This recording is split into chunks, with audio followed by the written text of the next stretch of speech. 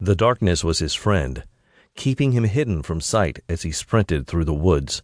Gigantic paws hit the ground with thuds, muffled by the soil. The wind brushed against his thick gray fur. He felt free. This was the only time he felt this way, running in the night in his wolf form.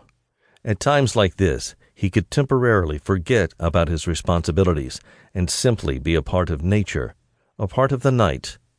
Smaller animals scurried to their hiding places, avoiding the huge predators zipping through the forest. The wolf inhaled long and deep as it ran. Liam smiled within as the fresh air filled his lungs. This was what he had missed about Boulder Junction: the acres of forest, the freedom to run wild, and the fresh air. Other than that, he wouldn't mind never seeing the place again. It was where he had grown up, and the place that he had finally escaped when he was old enough.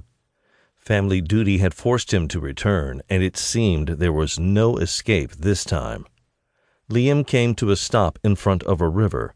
He stood still for a few minutes, resting on his haunches as he stared out across the dark water.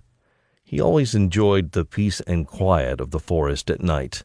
The only sounds audible were the sounds of nature. His ears perked up when he heard something that didn't quite fit in with the natural sounds. Footsteps, hushed by dirt and leaves, approached him.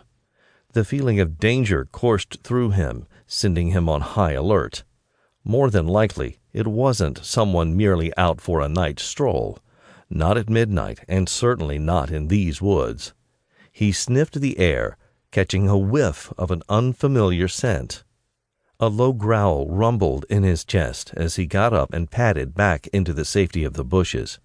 He didn't want any trouble, and he really didn't want to kill anyone so soon after arriving back home. Liam let out a sigh. So much for a peaceful night run, he thought. He treaded lightly, careful not to make a sound. All he had to do was make it back home undetected.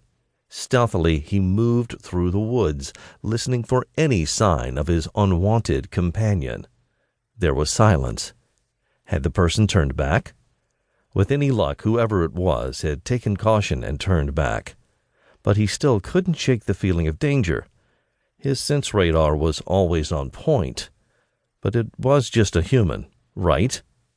Stories of werewolf hunters that he had heard of as a child suddenly flooded his mind. It was the eeriness of his current situation that brought on the foolish memory. He had always thought hunters were nothing more than myths because he had never seen one. Plenty of stories about other wolves' experiences were heard, which had to have been exaggerated, he was sure. Wolf shifters were powerful, cunning creatures. There was no way a single human with a sword could take one down. And that was always how the story of the hunter went: a human, wielding a sword, taking out a wolf 3 times his size. Ridiculous. The farther Liam walked into the forest, the more he should have felt at ease. He was sure he had put a good distance between him and whoever had been approaching from the other side of the river, but he still felt like he was being watched. His golden eyes surveyed the surrounding area. There was no one or anything in sight. His moderate pace then turned into a full-out run. Then he heard the footsteps again. They were approaching him at a rapid pace, going almost as fast as he was. So whoever was in the woods with him wasn't human, and it definitely wasn't a fellow wolf. For a second he considered stopping to confront whoever, whatever, followed him. It could be a vampire on the prowl, but they were rare in this area. They avoided small towns. If he stopped, then he could have a midnight snack. His wolf loved the idea of fresh meat, but Liam shoved down the craving. He was sure he could outrun his pursuer. Suddenly, something whizzed past his head. What the hell? He looked ahead to see an arrow lodged in a tree. His eyes widened. Was he being hunted? Could it possibly be the hunter of legend on his tail? It was hard to believe, but he wasn't taking any chances.